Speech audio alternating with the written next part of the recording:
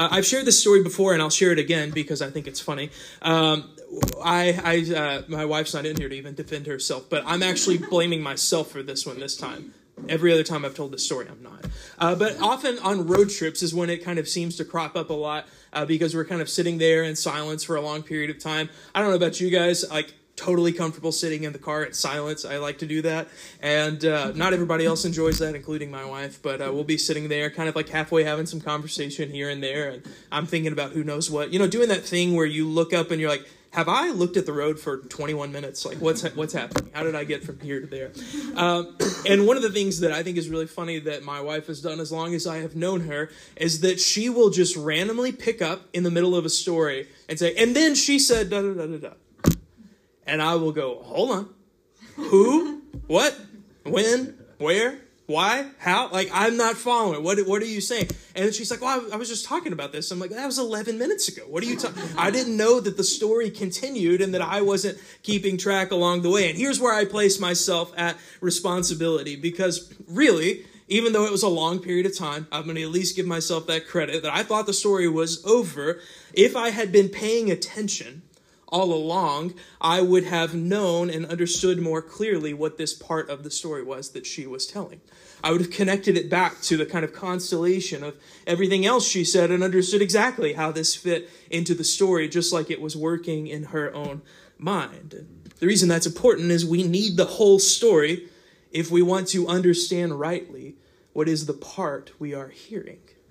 We need the whole story if we want to understand the part that we are hearing. So what does this have to do with Jonah? Well, as I indicated before, Jonah is not only one part of this kind of overall revelation and witness to God that we call the Bible, that we see in Scripture, but it's also a part of even smaller units within that. It's part of the prophets, as it's so called. It's part of the Old Testament. We need to understand what is the context and the whole story if we're going to understand what to do with this strange page-and-a-half long story about a reluctant prophet who gets swallowed by a big fish and then spit out on the beach to ultimately do what God asked him to do, but is still mad and frustrated about it anyway, because how else are we going to know what to do with that? Right? If we just read that in a vacuum, we're kind of free to wonder, what on earth does this mean? What does the whale mean? What does the fish mean? Whale's the VeggieTales version. What does it mean that Jonah's angry? Why is he angry? Is that how I'm angry sometimes when things don't go my way? Apart from the whole story, we will misunderstand the part that we are reading. And what I want to suggest to you this morning is that if we have been paying attention all along, Jonah invites us to a story that we should have been hearing and seeing all across Scripture. It's a story of a rebellion from God called sin, the consequences of that sin, but ultimately of God's mercy. Yes, that's all there in this page-and-a-half story we just read. And so this morning, what I want to do is just kind of trace really these movements that we see across Scripture, but kind of as movements of the story of Jonah, kind of chapters of Jonah's story that reflect the story of rebellion called sin, but ultimately of God's mercy in Scripture. And I want to just kind of orient us towards and to see how all of these things, the rebellion, the consequences of sin, point to this incredible mystery that we see in Scripture of God's mercy. And so the first movement I want to start with is movement 1, Jonah's rebellion from God. This rebellion from God that we call sin. When Jonah boards the ship to Tarshish in chapter 1, his rebellion might seem a little bit over the top and maybe even a little bit childish to us as we interact with it. But what I would suggest to you is that his running from God, his rebellion called sin, is not terribly unfamiliar to God's people that we see in Scripture, and really, if we're honest, not terribly unfamiliar for us as well. Maybe we wouldn't go so far as to board a ship in the opposite direction of the thing that we think God is calling us to, but it reveals kind of in this large, grand narrative way a posture that exists in us because of our nature, because of our sin, that we have seen modeled throughout the Old Testament. If you spend any time at all reading the Old Testament, the basic pattern that you will see over and over is that despite God's faithfulness, his people turn from him. Despite God's faithfulness, Despite God being a covenant-keeping, gracious and generous God, his people turn from him. Even from the heights, they turn to the depths. Even when God places them in a garden to know and to walk with him, even when he reminds them of his promises amidst their doubt, and even when he delivers them from the hands of their enemies, or is faithful to listen when they have a problem or are in need, when they're scared, afraid for their lives, afraid for their souls. God's people are forgetful, short-sighted, prideful, and foolish. And the reason I use the word God's people is because we should see in the story of Israel something reflected as being true in ourselves. We are these people. The very next time, even after these mountaintop highs with God, the very next time it seems as we read the Old Testament that God's people face a trial or temptation, experience doubt, are leveled with fear, God's people turn from him and abandon him and begin to serve and worship false idols. This idolatry exists in God's people over and over again. However, God's people are not left to their own rebellion and their abandonment of God. No, God chooses to show them grace and mercy, even though they choose what is opposite of him, what is dishonoring to him, what is inconsistent with their experience with him time and time again. And the way that we see that kind of happening in the Old Testament, if we read it as a grand arc, as we see this rebellion, this kind of mountaintop high and valley low over and over and over again. We see this through the story of the judges and the kings and all of these things. But really primarily what we see in the Old Testament that kind of screams this from the mountaintops is that God sent certain people called prophets to speak on his behalf to his people. And we have these prophets in the Bible. There are 17 of them in this section we call the prophet, the 5 major prophets and the 12 minor prophets. And all of them had a unique message and spoke to God's people in a particular place and for a particular purpose. But they all shared this one overlapping idea, this one overlapping purpose in the function of God's revelation to his people in his word and in the life of God's people. And that was to warn them to turn away from their rebellious ways, lest they face the consequences of their sin.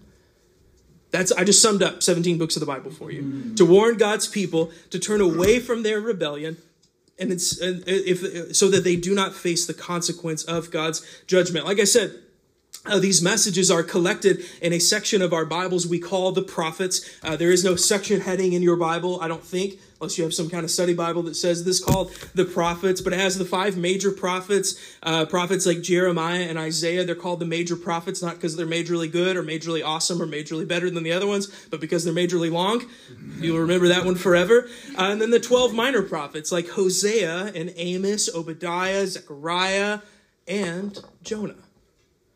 Now, if you're familiar much with the Old Testament or even this section called the prophets, it might surprise you or be a little strange for you to think about Jonah, this narrative story, as a prophet just like Amos. It might surprise you to think about Jonah as a prophet just like Isaiah or Jeremiah. It might surprise us to think about these prophets because it doesn't seem to match in a traditional sense, especially if you've spent much time reading that portion of the Bible. But what I want to suggest to you is that Jonah is just as much a warning to God's people about their rebellion, just as much a warning to God's people about the coming wrath of God. It is just as much as an opportunity to turn away from their rebellious ways and to receive God's mercy. Jonah just does it differently. You see, these other prophets like Isaiah and Jeremiah speak in parables and poems and sermons and these messages broadly sent out to God's people. The prophetic word that we see in Jonah takes place across the tapestry of his life. You see, Jonah himself is the story that he warns us about. Jonah himself becomes the story of the prophets who speak about this universal rebellion from God called sin. Jonah himself becomes this warning story of the coming consequences and wrath of God because of our sins. And Jonah himself, even though he does not always see it, becomes an object of God's mercy for him. And so as we read Jonah, my encouragement to us is to look at this and to see as he begins this rebellion by getting on the boat. And we'll look a little bit more specifically when Jonah finds out that he's in the wrong here in chapter 2. My encouragement to us is that as we read this, what we should do is recognize that we're not intended to merely be the audience of this prophetic word. We are the subjects of a story. We're not just intended to be the audience of Jonah. We are the subjects of Jonah. It's a story that reflects our common rebellion as human beings from God. A story that reveals to us on the macro level as well as on the micro level in matters of day-to-day faithfulness to God that we are Jonah more often than we care to think. And so that Jonah shows us that we are rebels from God, just like he is. And we see that movement just like within the other prophets. And it moves us to the second movement in chapter 2 as Jonah begins to see and taste and teach to us the consequences of sin. If we look across the Old Testament, one of the basic features of the prophets, or one of the basic features of kind of this movement with God's people, is that these prophets speak about the consequences of Israel's sin. Whether that's the systemic injustice that we read about in Amos, the oppression from outside enemies, or famine, or any other kind of brokenness about their situation, the prophets are sent to say, look around you. Look at your life. It's not meant to look like that. Look at your treatment of these people. It's not meant to be this way. Look at these enemies who oppress you and harm you and want your life. It's not meant to be this way. The prophets are sent by God to wake people up to the reality that there are consequences directly related to their sin. These sins are not just happening in a vacuum. They not only begin in the heart and work out in the lives, but become entrenched in the social structures and powers that be around them, and creates this operation and economy of sin all around them. And the prophets are sent to wake people up to this simple reality that if we asked one another on the surface, are there consequences to sin? We would certainly say, well, sure there are. But then we begin to live and operate as if that's not the case at all. That there's something else beneath the suffering, something else beneath the indignity, something else beneath the problems that we face, not only in our lives, but in our collective life as well. And what's interesting is these prophets across the Old Testament are revealing the consequences directly related to the sin of God's people. It's interesting that they happen to overlap a lot in their story. We're talking about these movements that the prophets are pointing them to in their lives and showing, you rebelled from God. There's consequences for that sin, yet God will be merciful. They're not only similar in that regard, they're much more similar in kind of the nature and the message and communication that they are sharing with God's people. One of the things that's interesting, if we look at one of the earliest prophets, I would invite you to flip over, it's back probably 10 pages to Hosea chapter 8. Hosea was one of the earliest prophets in the section called the prophets that would have been writing. And what we see in Hosea is that he developed this powerful poetic imagery to talk about the consequences of the sin of God's people. And we'll talk about coincidences. Here we go. Hosea chapter 8, verses 1 through 4. If you don't have it in front of you, that's fine. I'll read it out loud. Set the trumpet to your lips. One like a vulture is over the house of the Lord, because they have transgressed my covenant and rebelled against my law. To me they cry, my God, we, Israel, know you. But, there should be a but, at least in my mind. Israel has spurned the good. The enemy shall pursue him. They made kings, but not through me. They set up princes, but I knew it not. With their silver and gold they made idols for their own destruction. You see, in Hosea chapter 8, verses 1 through 4, we see that similar pattern emerge. They acknowledged God. They said they believed in God. They said they wanted to honor God with their lives. They went to church every Sunday. They did all the things that they were supposed to be doing, right? They said, we know God. We honor God. Really similar, by the way, to how Jonah said, I'm a Hebrew. I come from the God who created everything that we see, even the storm that we're in. Isn't that crazy right now? They recognize on the surface that they know God, that they walk in his ways, but they rejected what was good, and because of that, an enemy pursues them. Sound familiar? Let's take it a step further. Hosea chapter 8, verses 8 through 10. So skip down a little bit. Here's the language about the consequence of sin. Israel is swallowed up. Israel is swallowed up. Already they are among the nations as useless vessels, for they have gone up from Assyria, a wild donkey wandering alone. Ephraim has hired lovers. Though they hire allies among the nations, I will soon gather them up, and the king and princes shall soon writhe because of the tribute. So God is showing us through the prophet Hosea here that there is a pattern, and it rings so similar and familiar to the story that we are seeing in Jonah. It even uses this language specifically of Israel being swallowed up, and that's not even the only example. We see in Jeremiah chapter 51, verse 34, that Nebuchadnezzar, the king of Babylon, has devoured me.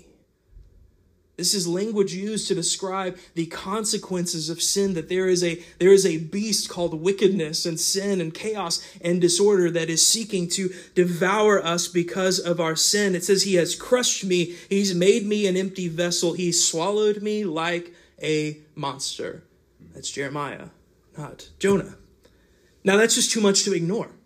And like I jokingly said before, this is not just a mere coincidence that the prophets are all saying the same thing, that there is a judgment, there is a consequence to sin like a monster from the deep that is coming to engulf us, coming to swallow us up because of our own rebellion and our own foolishness against God. But what should we take away from that? And I think the point is that we should understand this big fish that comes to swallow Jonah less as a demonstration of God's power, even though it is.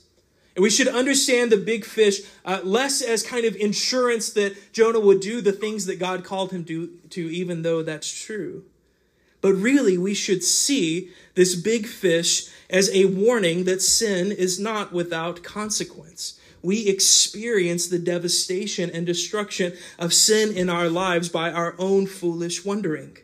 And Jonah is preaching the same message as the other prophets, like we said before, by becoming the warning story himself. The prophets only could imagine what Jonah would have experienced personally. And this isn't a reason to doubt that it's true or real, that it's not just some mere allegory or something like that, but to show us that there is a consistency among the witness of God's prophets, pointing to this truth that sin has its consequences. Sin invites chaos and disorder and suffering and disillusionment in our lives. It is not a victimless crime that happens in a vacuum. Sin comes at a cost to ourselves.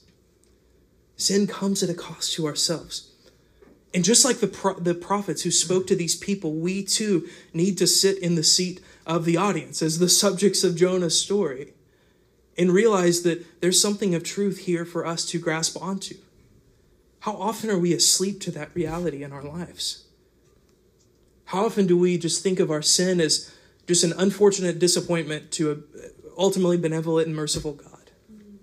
How often do we think of our sin as inconsequential, impacting no one, especially if no one else sees or knows about it? Our sin is not without consequences. It comes at a cost to ourselves.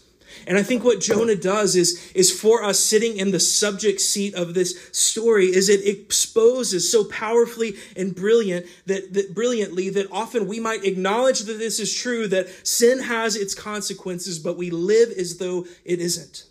We might say on the exterior that we believe that sin is powerful and ugly and chaotic. It invites disorder and disillusionment in our lives, but we live as though that's not true. Maybe that's a flirtation with a sin and a closeness to sin that ought not to be true for the people of God. Maybe that's an indifference or an ambivalence about the sin in our lives or in the sins of the community of saints. Whatever that is, so often we live like it's not true that sin has consequences, that sin has a cost.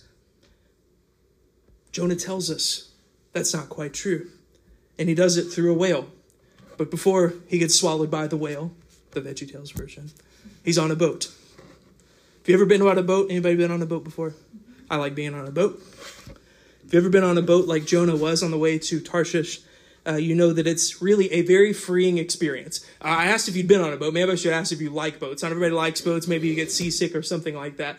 I love fishing, and recently, or earlier this year, I was able to do some salmon fishing out on Lake Michigan. And one of my favorite parts of that whole experience was like as the sun was setting, we were just going 12 miles out into the open water. And as far around as you can see, it's nothing. There's nothing but me and alone in my thoughts. I'm a pretty introverted person, so this is kind of the dream scenario for me. It's just the guides, and they're sitting there quietly enjoying the moment as well. And when we're on a boat, when we're out on the water, there's something about this story, and maybe it's something that rings familiar and true in your life as well. There's something freeing about the experience of being out on the open water. The wind in your face, nothing else matters, nothing is before you, nothing is behind you. And if you can relate to that experience at all, you know that it only makes the contrast more stark when Jonah is out here escaping from the will of God, escaping from his responsibility, out here in his freedom, free to, set sail towards the horizon and do whatever he wants. It only makes the contrast more stark when Jonah moves from open freedom in the water down and down and down into the depths, into the belly of the fish. And here's what I think is important about this. This picture illustrates a really important and powerful truth. Sin often looks like wide open freedom, but in reality, it is confinement. Sin often looks like wide open freedom, like the open waters before us, nothing to worry about before us, nothing to worry about behind us, just me out here setting sail for greener pastures. But it is actually confinement. It might look like the better way.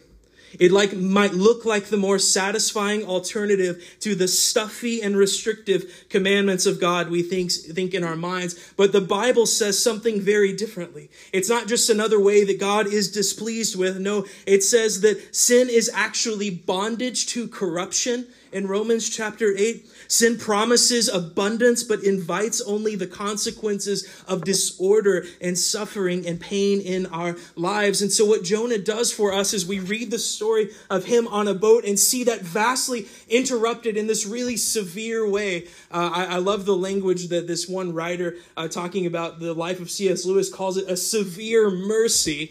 We see this severe mercy come on Jonah as his rebellion and fleeing towards the open waters of sin is interrupted, not with another way, but the reality of his situation, that it wasn't actually freedom, it was bondage to corruption. It wasn't actually better, it was the way of suffering. It wasn't actually the way to be yourself and follow your heart and do your thing and be who you are to become. It is the way of bondage to a way of death and chaos and disorder and destruction. Jonah shows us that in the belly of the whale. Like the other prophets, Jonah has exposed our sin and warned us of its consequences, that they will come to find us. And so now as we see this movement, just like when we read in the other prophets, if you read the other prophets, you know that it's often kind of a bleak affair, right? And you're reading about these things, reading about the rebellion from God called sin, reading about the consequences that we're seeing, not only in our lives as the people of God, but in the world around us. It leaves us with this burning question. Will God continue to be merciful on the other side? Will God continue to be merciful on the other side? Well, Jonah points us to the third movement, the resolve that every prophetic word in Scripture ends with. God shows Jonah mercy. Though often the only bright spot in the otherwise bleak message of the prophets is this, it is a good one nonetheless. They remind us that God's promises are always stronger than our rebellion. God's promises are always stronger than our rebellion.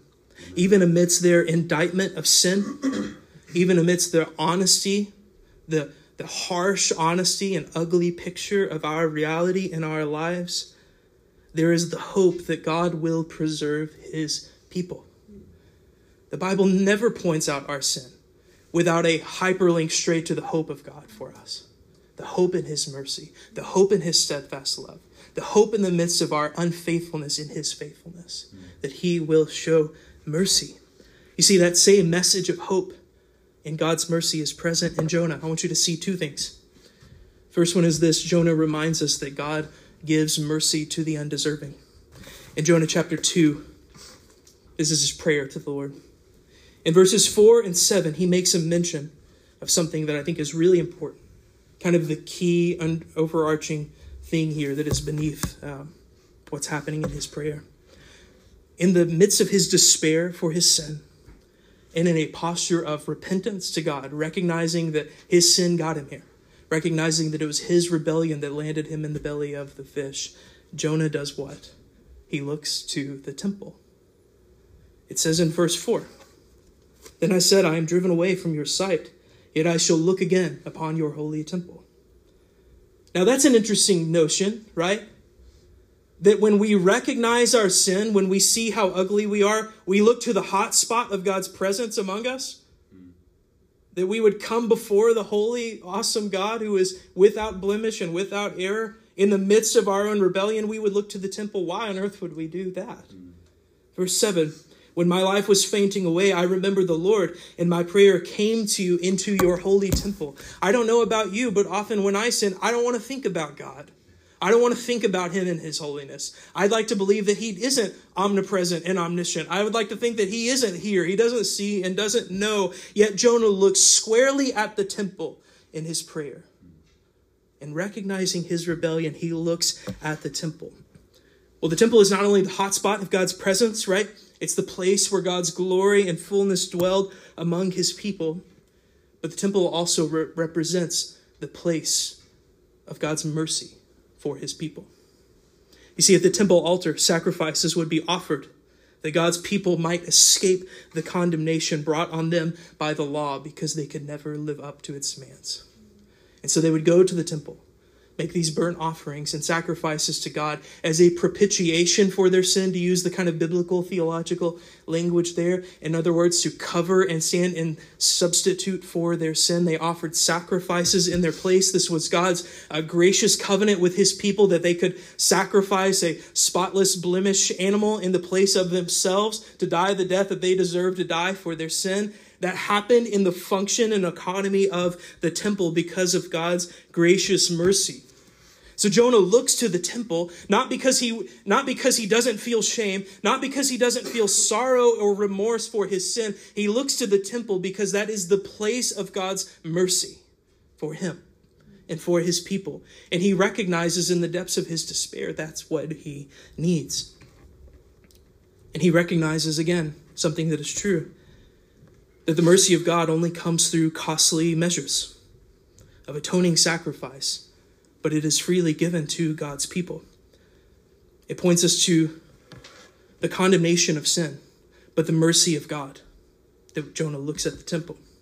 Now, of course, as readers on this side of the coming of Jesus, on this side of the New Testament, as we call it, on this side of the Old Testament, on this side of the story of Jonah, this, of course, his looking at the temple points us ahead to the ultimate expression of God's mercy, the fullness of God's mercy that when he it was embodied in flesh, in Jesus Christ, was embodied in flesh and came proclaiming this message of God's mercy and repentance and forgiveness of sins. It points us to a Jesus who came in flesh and proclaimed this message of mercy and forgiveness, who, unlike Jonah, would be perfectly obedient to God, yet instead of a crown of seaweed hanging over his head, pulling him down into the depths to pay the ultimate price for his own rebellion, a crown of thorns was placed on the head of Jesus, that he might die and be subjected to death, not because of his rebellion, but because of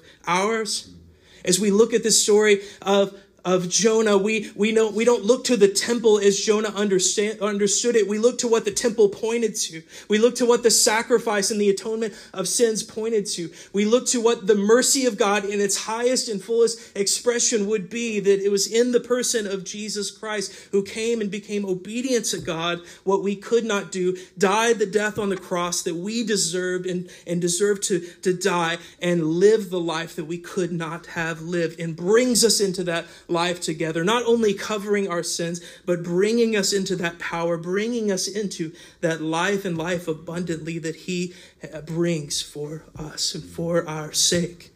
This Jesus would likewise spend 3 days and 3 nights in the belly of the beast, face to face with the destruction and power and chaos of sin. But he would emerge victorious in power. He raised from the dead and now sits at the right hand of the Father, the seat of mercy for our sake. That is what Jesus has become for us, and that's what Jonah points us to. It points us that the resolve to the story isn't just that we are in rebellion from God. It points us not to just see that in this story that our sin has consequences and it affects our life in this negative, harsh, severe way, but our resolve is to see that ultimately God will be merciful to us even when we don't deserve it. And that's through the blood of Jesus, the costly measure. Secondly, this is a quick one. Jonah reminds us that God uses even the consequence of our sin for redemptive ends. You see in Jonah's story, this tool of divine judgment, the fish, and sin's consequence turns out to be a vehicle for his mercy. Though Jonah ended up in the belly of the fish because of his own sin, God ultimately used it for his gracious purposes, to restore Jonah, to bring him back to life abundantly, to bring him back to his will and ways.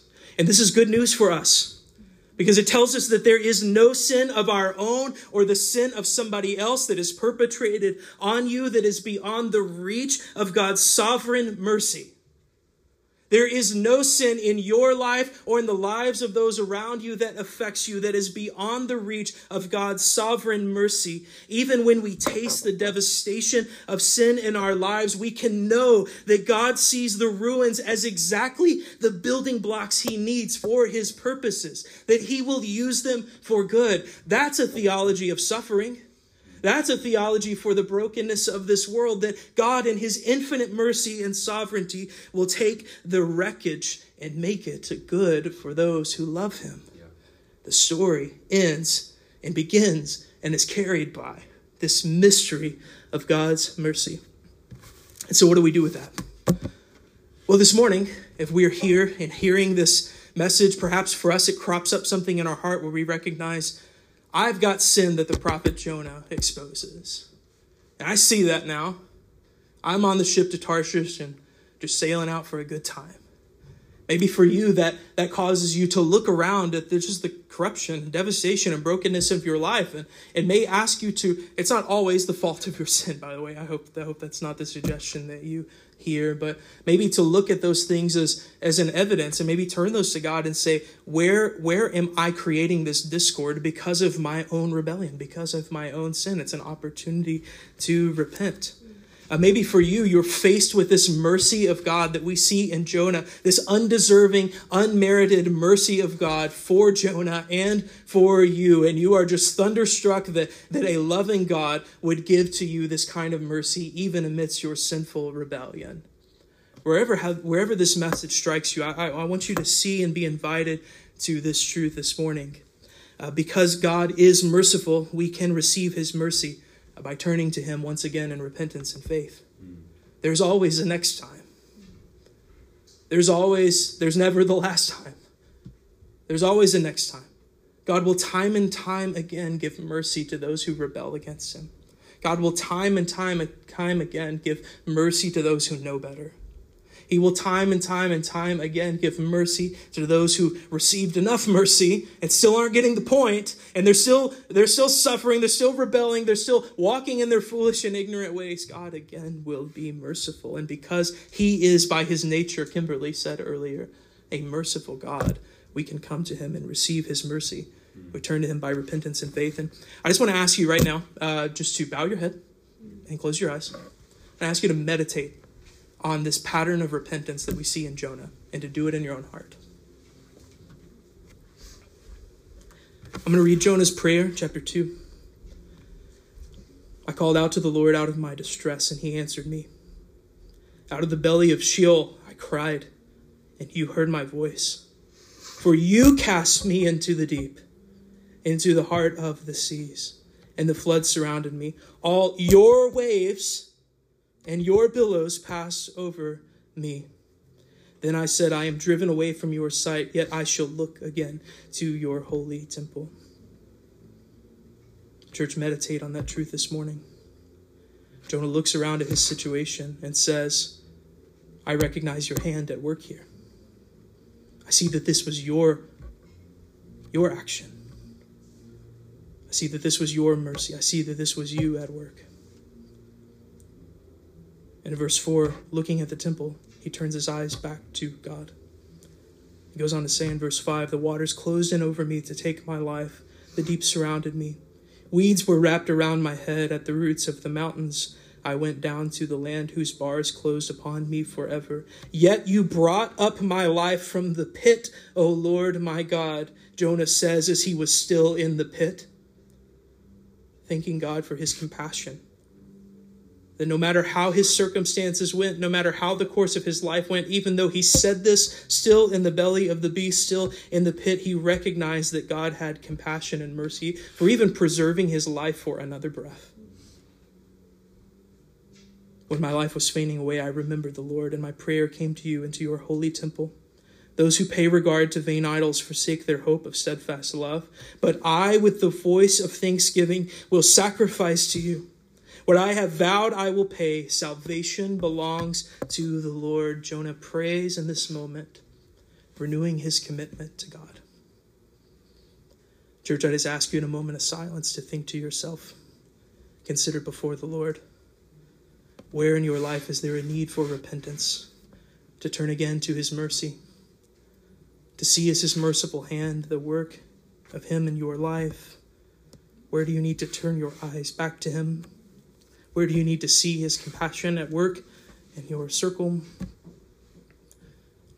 How in your life do you need to renew again a commitment unto the Lord? Church, I'm just asking you to consider in this opportunity and moment of silence